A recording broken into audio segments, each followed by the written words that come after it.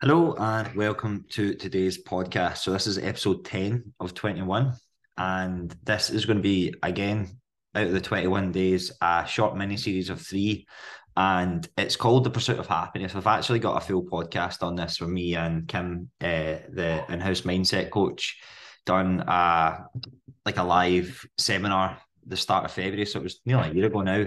But it's on the podcast. You got to go check the full thing out. But I thought I would kind of break it down into kind of three main parts, which it is. So first one will be today, and kind of break it down because it is quite a long one. So I'd rather break it down into three shorter ones so you can kind of understand it. So the whole premise behind it is called The Pursuit of Happiness, and I feel as if a lot of the time when people join the program, when people start any sort of fitness thing or self-improvement thing, that is kind of what they're there for. So whether it's a body compositional goal or whatever, they're in this kind of constant pursuit to be happy. And a lot of the time people will think about, because actually I'll tell you an example. I'll tell you an example that happened last night.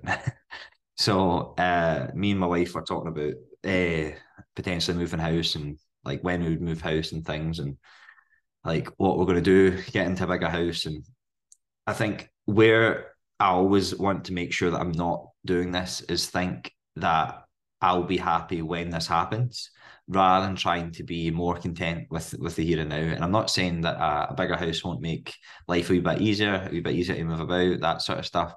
But what I'm trying to get at is a lot of the time people look at a bigger house, they look at material things, they look at a certain physique, they look at whatever it is, right, of their goal, of this kind of snapshot and picture that they have in their mind, as if that's when they're going to be happy.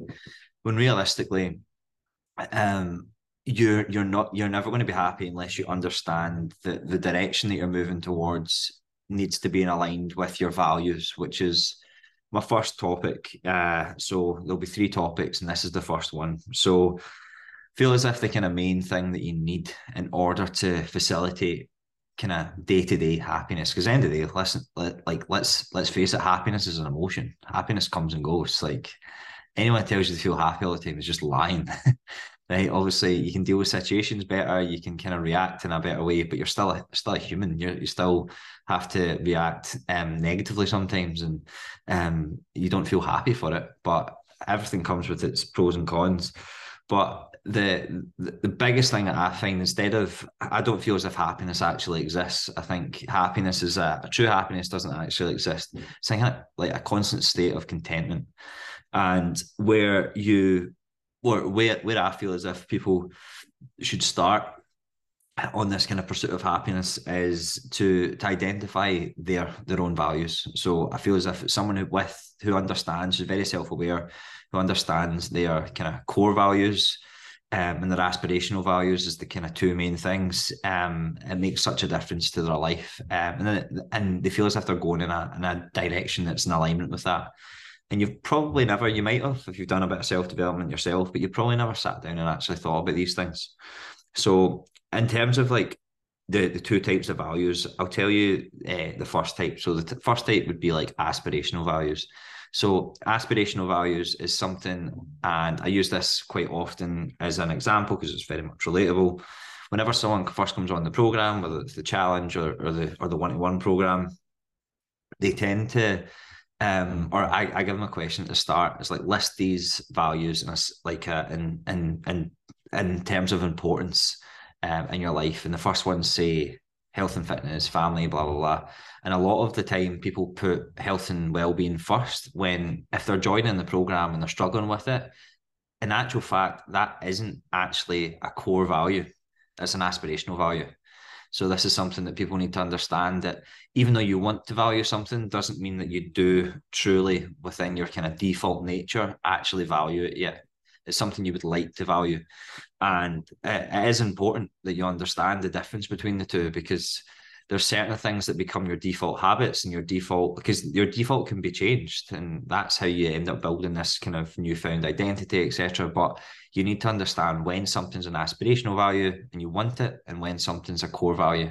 And this is where, when people have struggled with emotional eating, they've struggled with poor habits in the past with regards to food, etc., they they need to understand that it's not going to change overnight. It's going to be something that eventually will become their default, and it's not like they'll never relapse into poor behaviors, but on their core, on average, that's like they do value kind of health and well-being or healthy eating, etc., etc. It's something that is aspirationally built up into a core value, but it doesn't necessarily always, or most of the time, it doesn't start there. But the thing is, you already have core values, and I think it's important to identify what those are, because with these core values, you probably don't want to lose them in pursuit of an aspirational value. So what this means is, again, another example, just personally with myself. Whenever I first owned the gym years ago, was it like 7 years ago or something now? I thought in my head that I needed to have a six pack to own a gym. Don't know why, just I was pretty young at the time, 22 or something. And I thought that's what I need to do. I need to get a six pack. I want to own a gym, because who doesn't own a gym? Owns a gym and doesn't have a six pack? And I'd had one before. I couldn't sustain it. I had one before for boxing, but it wasn't really that impressive, to be honest. So I thought that was my pursuit. That was my pursuit of happiness, right? But as a result of doing that, and it's a little learning curve, I basically threw all values aside. So social life went out the window, family relationships kind of went out the window, personal relationships went out the window, any sort of enjoyment in my day-to-day went out the window, because I just went balls to the walls with it. Did I get in pretty good nick? Yeah, I did. But that was really all I was thinking about. And I had no energy, and to an extent, there was a period of time where it probably affected my clients because I was so low in energy. And even though, like, for a vanity metric, I might have looked the part in terms of like health and fitness, I certainly didn't feel it. So it's important that you don't kind of put the aspirational value on a pedestal so much that you end up losing some of your core values. So whenever you set a goal, it's important to look at your core values that you currently have, and then look at your aspirational ones and look at how they can all slot in together. You might have to, for a short time, get rid of your aspirational values, or not get rid of. You might have to put them on pause to then re-put them in. So an example of this might be right now, in my core, I'm quite a, like, this isn't true for me right now, right? But let's say it used to be. In my core, I'm a pretty outgoing person at the weekends, and I like to go out and have a drink. So that might be a core value of mine, a social life. Whereas whenever you've got a goal to get to a certain milestone with your fitness or your health or your physique or whatever, and you might have to let that core value go for a short space of time. As long as you get a plan at the other end of it, I think it's fine. So what I mean by that is that, say you used to go out let's say you set a 12-week goal and you used to go out every week. You might only be able to go out properly once or twice during that 12 weeks to really achieve your the result that you're looking for. You can't have everything. So, but the thing is, after that, it's a lot easier to maintain it if you've got a plan at the other end of it. So whenever you have all these kind of core values and things, you can press pause on some of them as long as they come back later, through the sacrifice of something you're trying to aspire to, and then hopefully then that embeds itself into your life as well.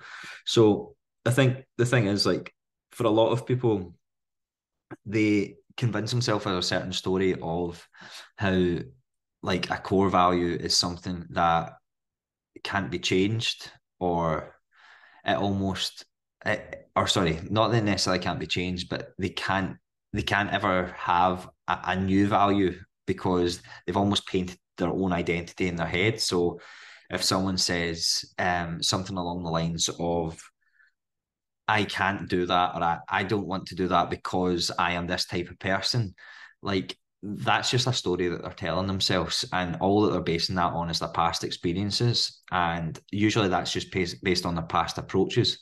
So I think, realize that anything that you do can always be adapted and changed, and you can actually adapt into basically a brand new person.